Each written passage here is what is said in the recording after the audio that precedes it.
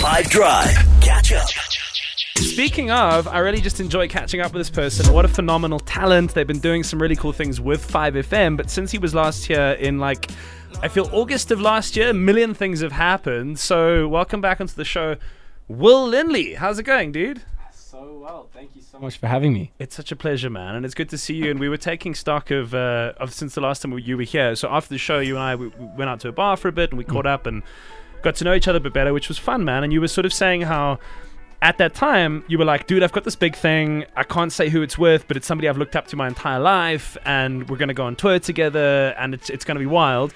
And then a week later, it turned out that was Matthew Mole, and the two of you guys were going to go overseas, and we all kind of watched it on Instagram and things like that. But it just seemed like a group of friends having way too much fun. It was a lot of fun. It was 5 of us basically. It was Matt, his sound guy Faree, tour manager Jakes, and Robbie Spooner the drummer, and myself. So it was really 5 of us packed into the back of a U-Haul van, and we just drove around and played a bunch of shows. And Matt is just such a gem of a human being, and pulls around him such incredible human beings. So the 4 other guys that he was surrounding himself with were just the nicest people ever. And so it was such an easy connection, and I felt so welcomed, and so just felt at home with them. And did you find as well, because a guy like Matt, right, he's been going overseas for years, so he's built that following there, but you were going at a point where also traction was really starting to pick up for you. And did you find that? Did you, as you went through the tour, you go to some venues and there were some people, they were there because of you, they were there to see Will Linley? A little bit. It was interesting. There would be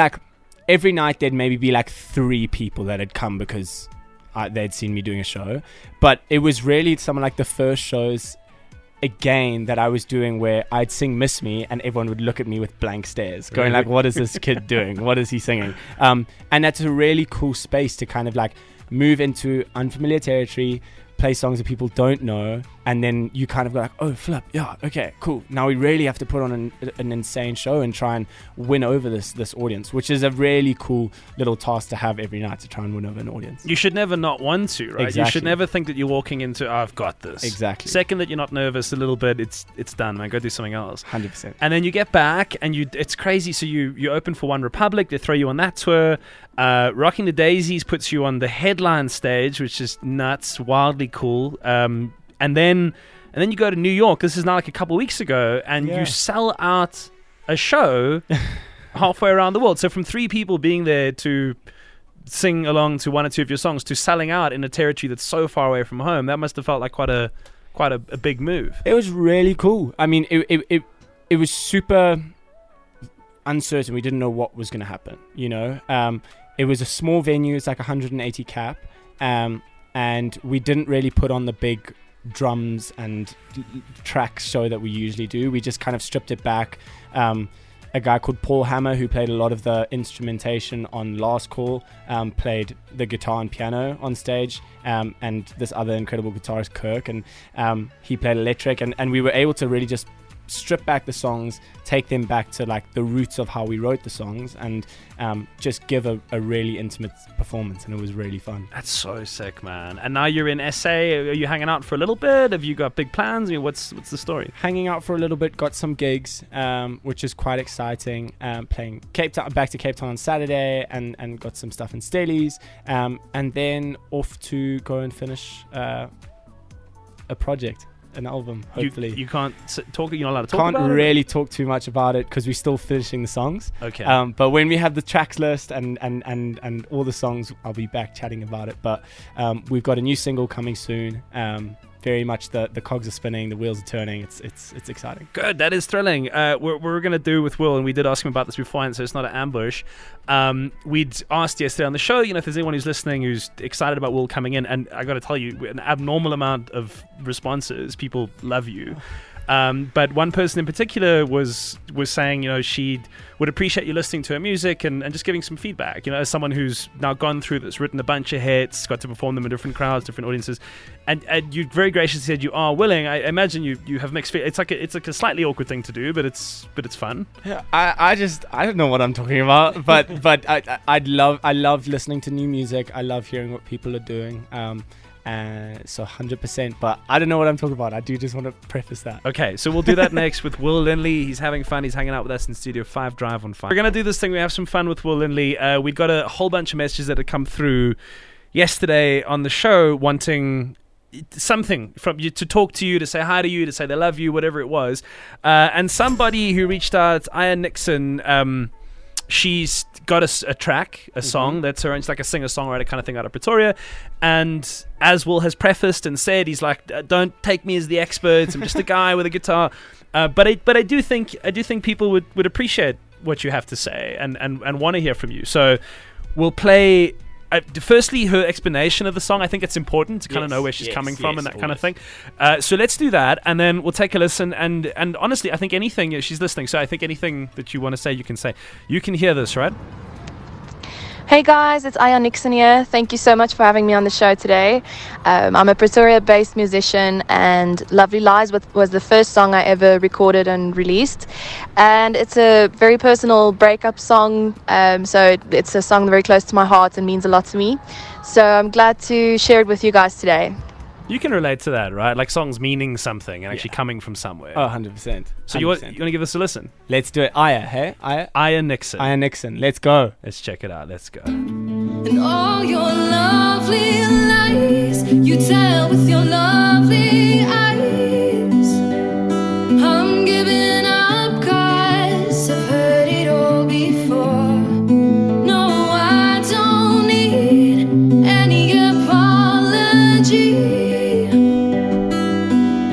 I know what's good for me.